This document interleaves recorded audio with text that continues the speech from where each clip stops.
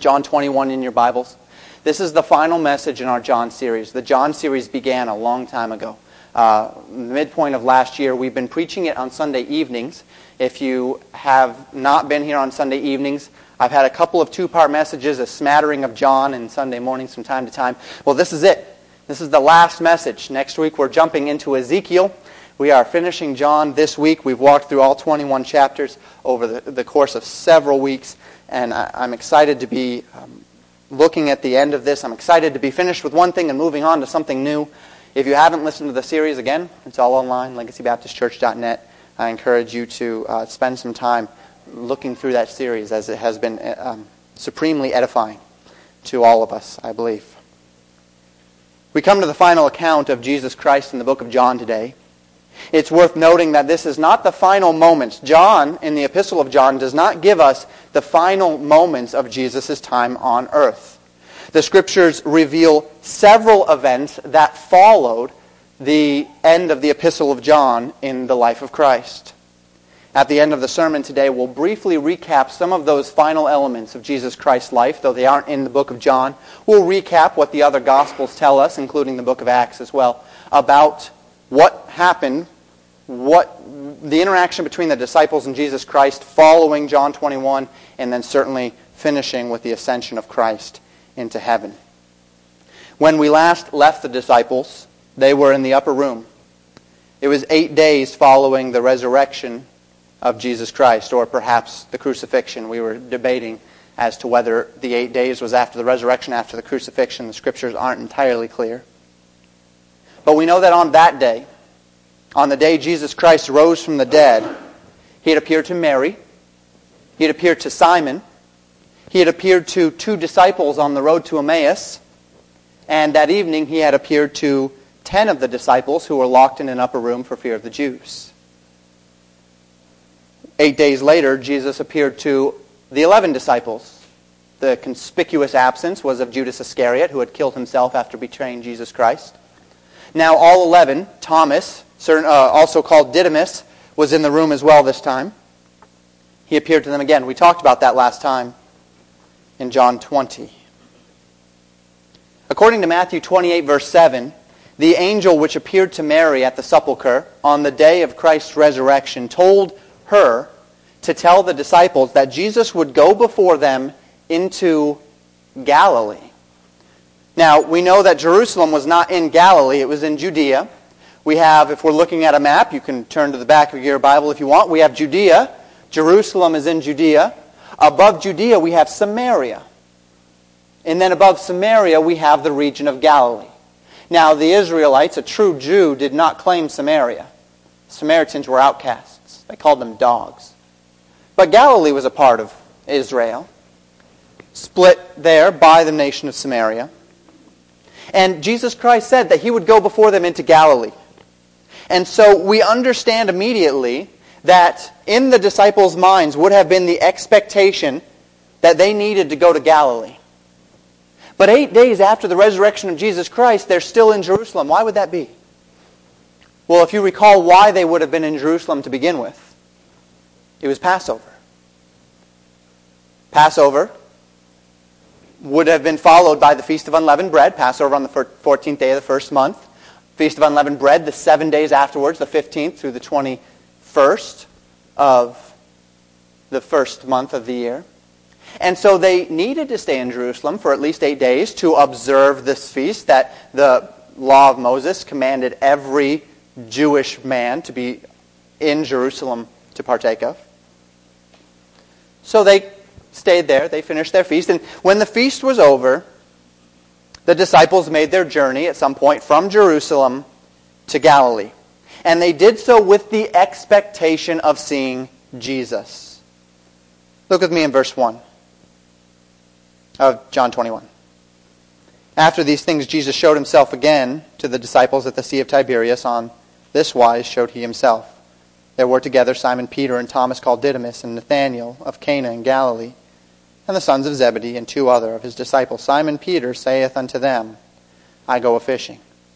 Now, it has been often remarked in this passage that Peter is doing something wrong here. And I think that we'll see as the passage fleshes out that perhaps this wasn't the best idea, that perhaps Peter was indeed falling back a little bit here as he said, I go a-fishing. But I don't think we should give Peter as hard a time as perhaps we might have been tempted to do based upon maybe messages we've heard in the past.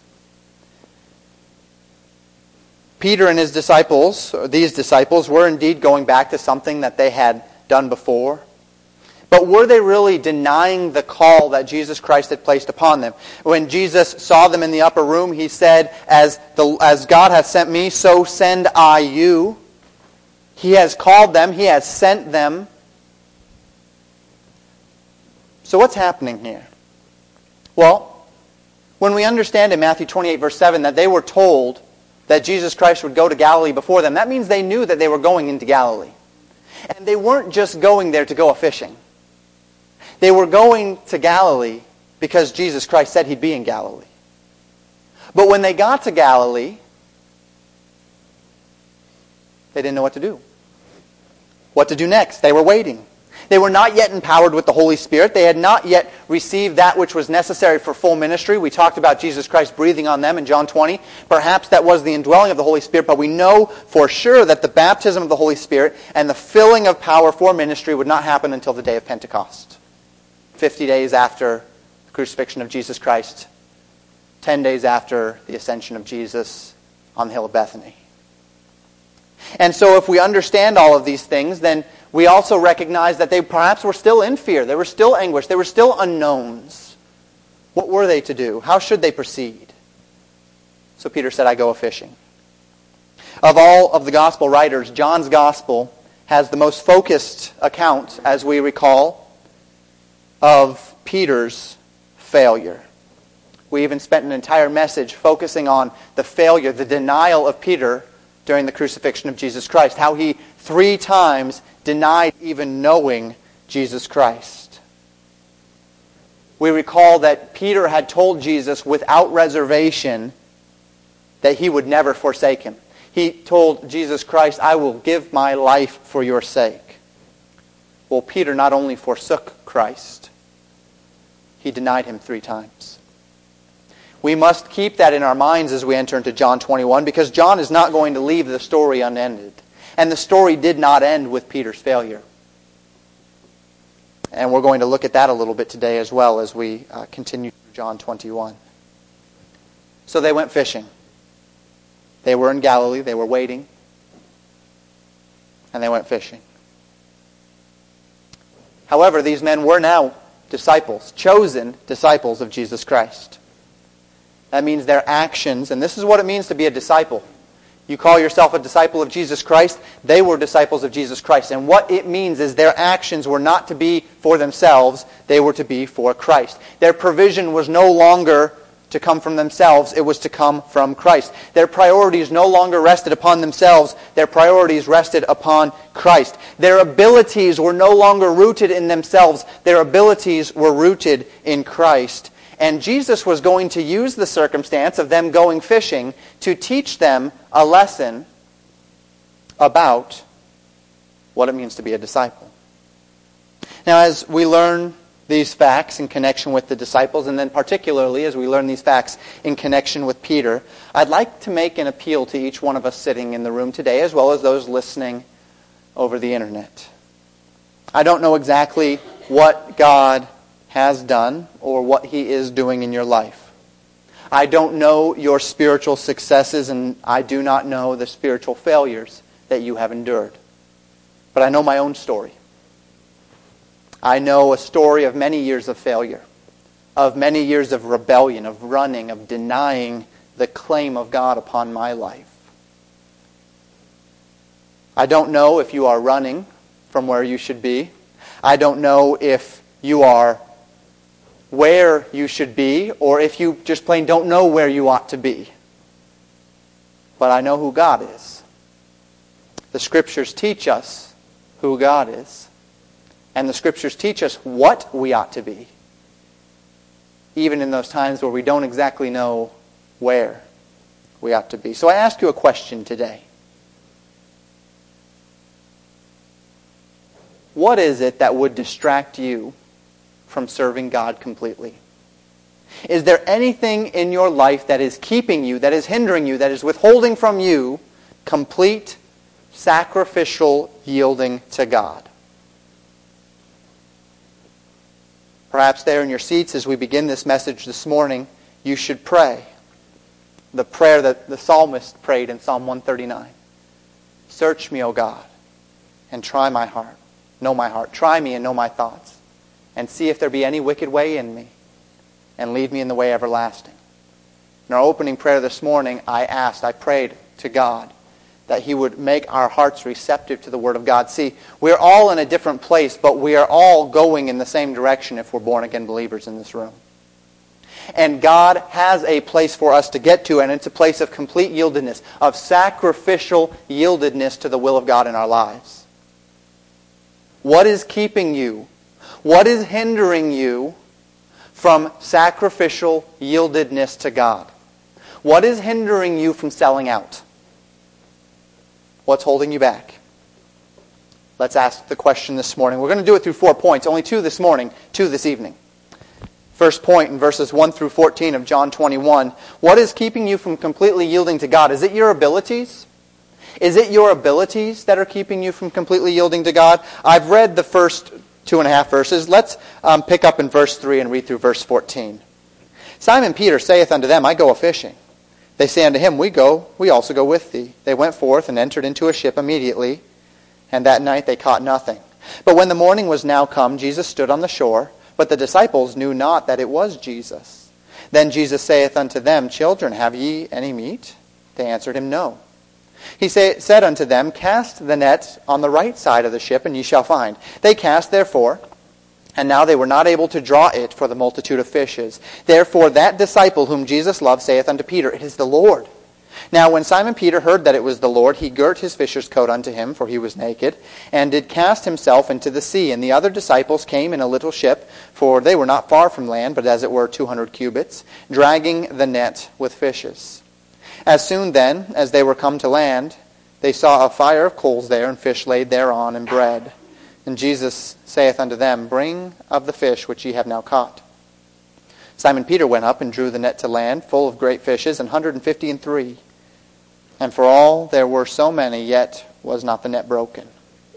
Jesus saith unto them, Come and dine. And none of the disciples durst ask him, Who art thou?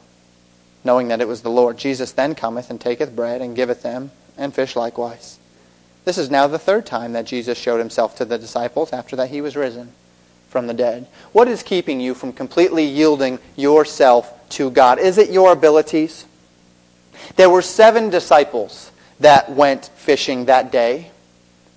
These were experienced fishermen who, according to verse 3, fished all night and caught nothing.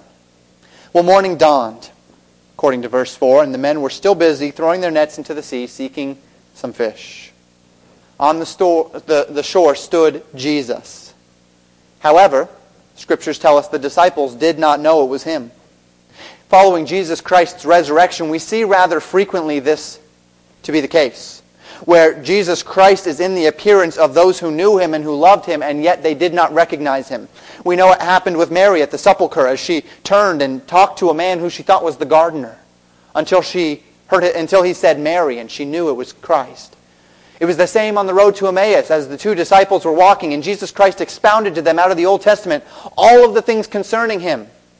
And immediately at the end, they knew who it was, and He disappeared out of their sight, and they said, Did not our heart burn within us as He expounded, as He told us, as He taught us the meaning of the gospel?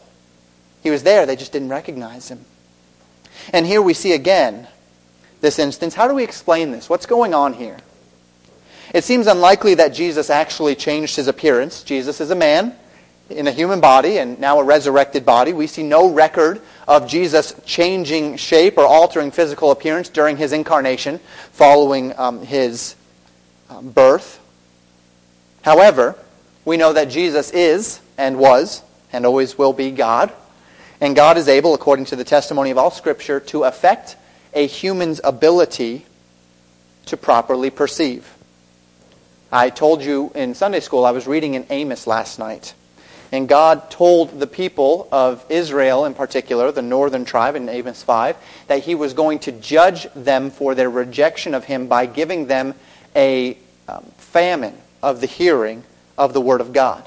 It's not that the Word of God would not be accessible. It's not that they wouldn't have synagogues anymore. It's not that they wouldn't read the scrolls. It's not that they wouldn't have the man sit in Moses' seat and expound unto them the law and the prophets.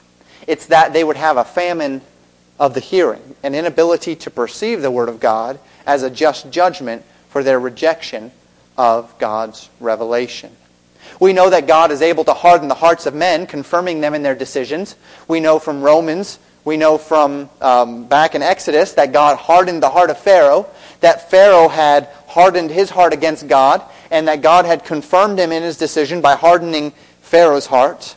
We know that God is able to blind men's minds, keeping them from properly understanding things.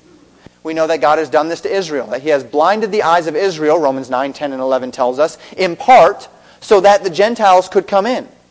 And so Israel's blindness is happening in part for your blessing. And Paul would go on to say, if the setting aside of Israel, setting aside of God's chosen people, brings this much glory to God, how much more when he restores his people will there be tremendous glory as he restores the nation of Israel. And so God is able to affect the perception of a man. And it seems here that God altered the perception of Mary and of these disciples in order that they would not immediately recognize him. Such was the case in verse 4. Well, Jesus spoke to the men out of the boat in verse 5. He said, "Children, have ye any meat?" They answered him, "No." The word meat is what we call in theological terms a hapax legomenon. You don't have to know that term. If you didn't hear that term your entire life, it wouldn't be a problem. But all it means is that this is the only time in the Bible that this Greek word is found. Not in the English, but in the Greek. This is the only time this word is used. It speaks of something that would accompany bread, oftentimes speaking of the meat that would accompany a meal. The disciples said, "No, we have no meat." He tells them in verse 6 to cast their net on the right side of the ship. And he says, "Ye shall find." So they did. And when their net entered the water, the scriptures tell us so many fish swam into it that they were not able to draw it back into the boat. They throw their net over the right side of the boat, and there are so many fish in it that they can't drag it up into the boat. They're going to have to tow the net into land. There's so many fish in this net. This experience has happened before. It's reminiscent of something that happened at the beginning of Jesus Christ's ministry. Way back in Luke chapter 5, verses 4 through 7, we see the account. Jesus, the men have been fishing all night. This is before their call. Jesus calls to Simon, and he tells him to throw out his net on the other side of the boat. Simon does so. And the scriptures tell us that they caught so many fish that the boat began to sink. And at the end of the account, in Luke chapter 5, verse 10, Peter falls on his face before Christ, and Jesus Christ says this to Peter, "Fear not, from henceforth thou shalt catch men." He says, "I'm going to make you a fisher of men." Perhaps that was the point. Now, there's a lot of dots that we could and should connect here between these two passages, but we also need to be careful. We're going to, in a few weeks, begin in Sunday school a series on biblical interpretation.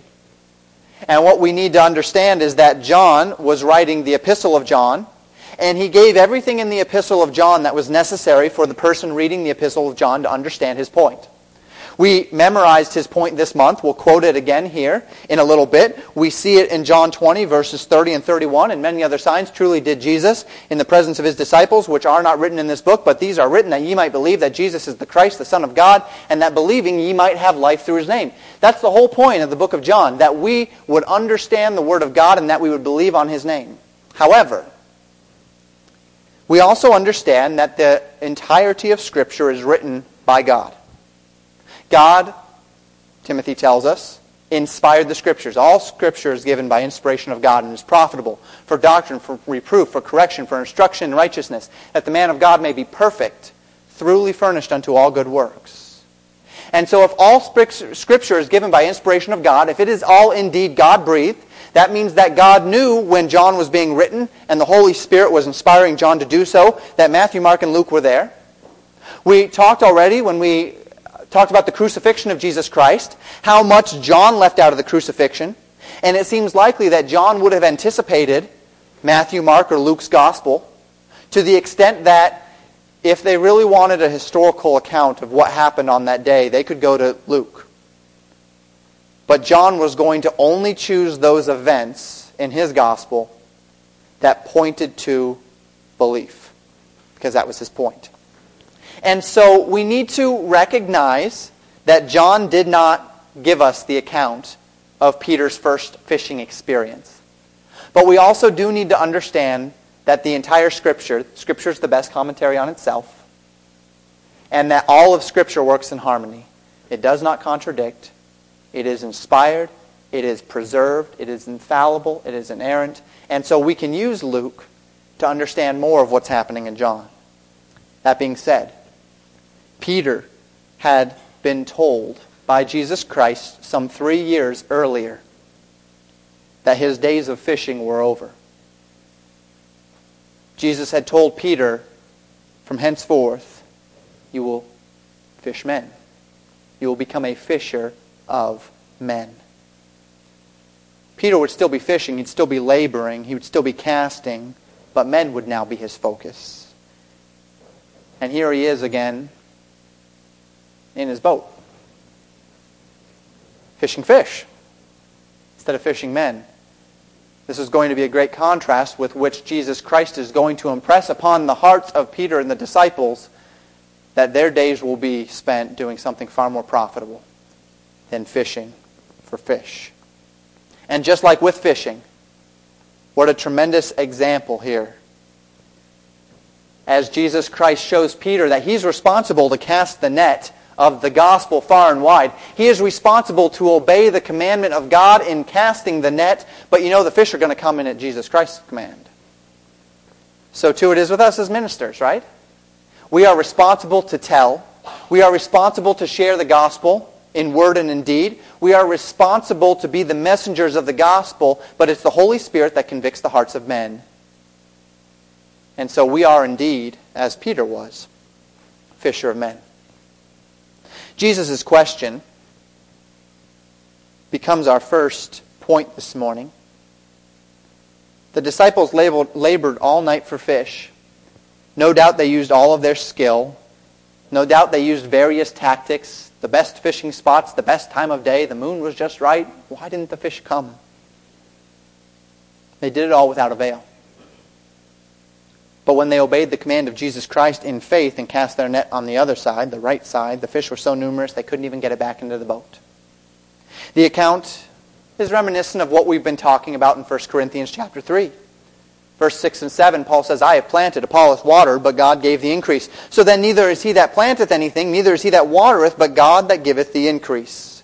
When Jesus first appeared to the 10 disciples in the upper room in John 20:21, he said this, Peace be unto you, as my Father has sent me, so send I you. They knew full well what their work was, but they knew as well that they were inadequate to get the job done. He had told them in John 14, verse 12, Verily, verily, I say unto you, he that believeth on me, the works that I do shall he do also, and greater works than these shall he do, because I go unto my Father. So Jesus Christ had promised them that they would do great works. Jesus Christ had sent them. Jesus Christ had told them that he would be with them, but they didn't feel any sort of ability. They didn't even know what to do. What a burden. How could they possibly live up to the expectation of doing greater works than the Savior? And then they go a-fishing. And Jesus Christ reminds them that it's not their ability that is going to catch fish, much less their ability that's going to catch men. It's God in them. It's God through them. Maybe the thing that has kept you away from full surrender to the call of God upon your life, maybe the thing that's kept you from fully surrendering and yielding to God is the fear of your own inability.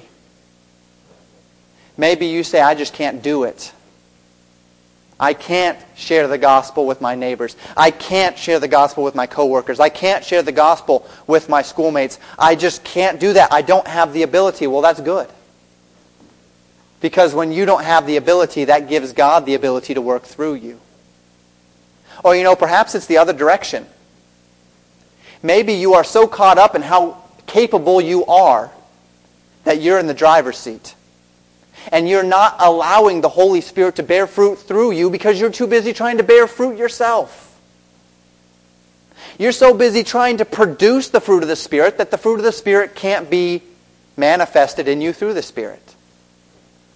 This is a tough one for pastors sometimes. I get so busy trying to make my congregation godly that I forget that it's God that makes the congregation godly. We get so busy making ministry happen that we forget that it's God that ministers to the hearts of men through us.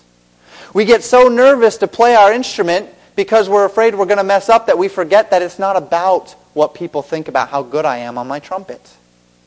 It's not about if I hit every note right. Yes, we want to do things decently. Yes, we want to do things orderly. Yes, we want to do things to the glory of God. But it's not about how good it sounds coming out of that instrument. It's about how good it sounds in the ears of God and what it does in the heart of God's people. Is it your ability that's hindering you from yielding all, from being everything that God would have you to be? When the fish swam into the net, John immediately said to Peter in verse 7, "It is the Lord." He knew. We don't know how he knew, but he knew. Simon, hearing that Jesus was the man on the shore, he immediately swam over to meet him. The other disciples were perhaps a little less impetuous. According to verse 8, they stayed in the boat with the fish. They drug the net, towed the net into shore. When they got into the land, a fire was already lit. The fish were already cooking. What fish? Well, the fish that Jesus Christ provided for them. So he didn't need their fish. He provided them fish, but he didn't need their fish. Jesus commands them in verse 10 to bring the fish, which they counted out to be 153. However, the net was not broken. It should have been broken apparently, but it wasn't. He then tells them in verse 12 to come and dine. Come with me, fellowship with me, and dine with me. They knew it was Jesus. They had no question about that, and they dined with him. According to verse 14, this was the third time Jesus had showed himself to the disciples. During this time together, Jesus took time to focus in on Peter. And he asks him some questions that are going to form our second point, and our final point for this morning. Our other 2 points will be this evening. As we continue to ask the question, what is keeping you from completely yielding yourself to God, from completely giving yourself to the call of God upon your life, or to the expectations of God upon your life, or even to simply sanctified holy living? Maybe it isn't your ability or even your inability that's keeping you from fully yielding. Maybe it's instead, and I think perhaps this would be more the case with many of us in this room, your priorities. Maybe it's your priorities that are keeping you from fully yielding to God. This is found in verses 15 through 17. Look at it with me. So when they had dined, Jesus saith unto Simon Peter, Simon, son of Jonas, lovest thou me more than these? He saith unto him, Yea, Lord, thou knowest that I love thee. He saith unto him, Feed my lambs. He saith to him again the second time, Simon, son of Jonas, lovest thou me? He saith unto him, Yea, Lord, thou knowest that I love thee. He said unto him, Feed my sheep.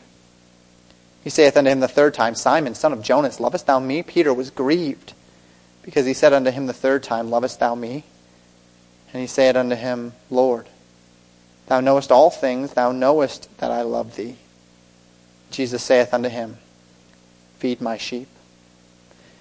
Peter and the other 6 men had easily slipped back into a lifestyle with which they were familiar, fishing. They knew this lifestyle, and furthermore, it would seem that they truly did enjoy. They loved this lifestyle. I was talking with my wife's grandfather a couple of weeks ago. They just left this past Thursday morning, to head back down to Georgia. They had been up in Bemidji for several weeks and stopped by on the way up and on the way back. Well, when they stopped by on the way up, got to speak with my wife's grandfather for a little bit, and he was talking about his time farming.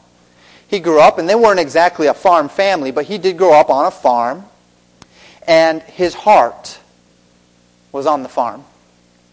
As he talked with me about He was the designated rat killer with his little .22. And as he talked to me about going and picking the corn off the stalks and all of these various things that he did on the farm, he said his heart is still on the farm. The old adage, I suppose, goes, you can take the boy out of the country, but you can't take the country out of the boy. Maybe it was a bit like this for these 7 men. They were fishermen. They'd grown up around this sea, the Sea of Tiberias it's called in John. It's also known as the Sea of Galilee. It's the same sea. They'd grown up around this sea. They'd lived on this sea. It had been their livelihood. It had been their provision. It had been their food. It had been everything to them. The storms had come because the Sea of Galilee had storms. Everything about their lives had revolved around this sea. Yet they had followed Jesus. And when they followed Jesus, they left their vocation. They dropped their nets, they left their boats, and they followed. But they were still fishermen. And the question that Jesus is asking Peter here is not about what he is or what he loves. He's not saying, Peter, do you still love fishing? Of course he still loves fishing. Peter, are you still a fisherman? Well, yes, he is. He's not going to get that taken out of him. But the question here is not about what he loves, but what he loves more. And who he is going to become. He's a fisherman and he loves to fish. But what does he love more? What is he going to become? Does he love Christ more than these? And that's what he says in verse 15. Simon Peter, Simon, son of Jonas, lovest thou me more than these? Do you love me more than these things? Do you love me more than these nets? Do you love me more than these boats? Do you love me more than these fish? Do you love me even more than these men? You read various people. Some will say that he was asking Peter about the fish. Some were saying Peter was being asked about his vocation. Some were saying Peter was being asked about the disciples. It doesn't matter. Do you love me more than anything? Do you love me more than anything you can place your eyes on here? The Sea of Galilee, those nets, those fish that you just caught. All 153 of them. Do you love me more than these disciples that are standing around you, that you have ministered with and lived with for the past 3 years of your life? Do you love me more than these? Peter answers in verse 15. Yea, Lord, thou knowest that I love thee, to which Jesus Christ says, in a literal rendering, feed my lambs. At some point, Jesus asks Peter a second time, lovest thou me? Verse 16. Peter says, yea, Lord, thou knowest that I love thee. Jesus says, well then, pastor, feed, shepherd my sheep. The word there, feed, is the word that literally means pastor or shepherd in the Scriptures. Again, a third time, Jesus asks him, lovest thou me? This time the Scriptures tell us Peter was extremely sorrowful, grieved. See, Peter knew what this was about. It was about the 3 times that Peter had denied Jesus Christ on the night of his crucifixion. It was a question about Peter's priorities. Did Peter really love Jesus more than fishing? Did Peter really love Jesus more than a quiet, comfortable life? Did Peter really love Jesus more than his reputation as he stood around a fire barrel and there were soldiers all around him and the little girl said, aren't you one of those disciples? Did Peter really love Jesus more than his very life? That's the question Jesus Christ is asking here. Peter's grief gives way to a response in verse 17. And he says, Lord, you know more than I do. You know better than I do. You know all things. Thou knowest that I love thee. Jesus again responds, feed my sheep. 3 questions, all of them regarding priorities. 3 answers. And in this way we see Jesus Christ giving a very public restoration of Peter. An announcement that Peter is still indeed called by Jesus Christ to be a part of this ministry. That's what Jesus is doing here. 3 denials, 3 questions, public restoration among the disciples of Peter to service. And as we close this morning, I would ask the same question of each of us in this room today. Maybe it isn't your inability or your trust in your own ability that's keeping you from serving God with everything. That's keeping you from yielding your very life into service to God. Maybe what's in the way is your love for everything else that's around you. Maybe you would be willing to share the gospel, but your love of your reputation and your friends and peace among your family is more important to you than the commission of Jesus Christ. Maybe you would go to the mission field, but your love of the comforts of home and family and those elements of familiarity are worth more to you than that call. Maybe you would come to church more often. Maybe you would be a part of more church activities, but you love sleep too much. Or your football games are too important to you. Or your time is too valuable to spend it at church. We want to serve God. But when we get saved, the Scriptures say old things are passed away, all things are become new. We have a renewing of our mind. The Holy Spirit indwells us. We have new priorities, but it doesn't change the fact that we were once fishermen. When I gave everything to God my sophomore year in college, I was already a believer, but I hadn't died to self. I was a computer scientist through and through. I finished my degree. I have a degree in computer science. That part of me hasn't left me. I can sit on a computer and just fiddle with things and change operating systems and open it up and switch out fans and jumpers. I can do that all day. I love it. But Jesus Christ looks at Pastor Wickler and he says, Pastor Wickler, lovest thou me more than these? Could your time be better spent telling someone about the gospel of Jesus Christ, studying the Word of God, doing something for me, rather than switching cables in a plastic and metal box? Lovest thou me more than these?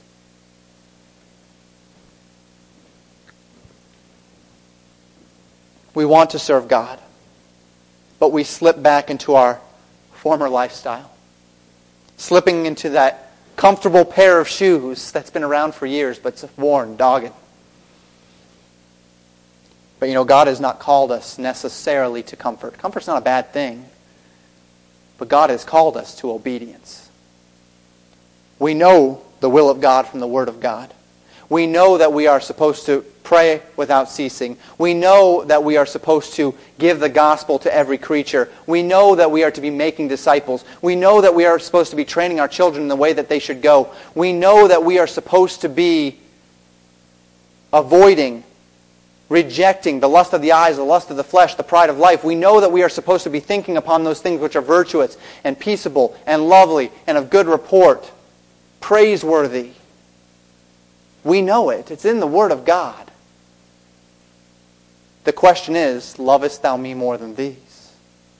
Do you love me more than those things that are keeping you away from obedience to the Word of God?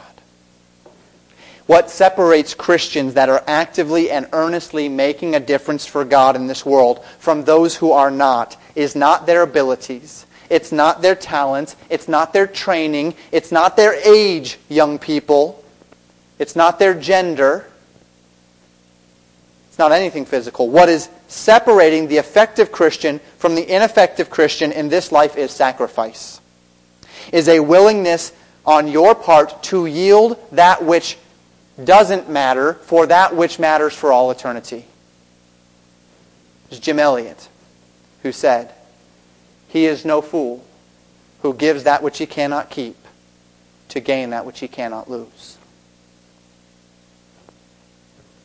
May God help us this morning to be men and women without excuse. When Jesus Christ confronts us through His Word and says, "Lovest thou me more than these?" and He puts His finger upon the thing in your life that is keeping you from taking it to the next level, that is keeping you from being everything that God would have you to be, that is keeping you from being the salt and the light in this area that God has called you to be, when He pinpoints it and He says, "Lovest thou me more than these?" Are you able to say, Lord, you know that I love you? Or do you say, well, no. In fact, I don't love you more than this. In fact, I'm not willing to give up that for you. Search me, O God, the psalmist said. Try me. See if there be any wicked way in me.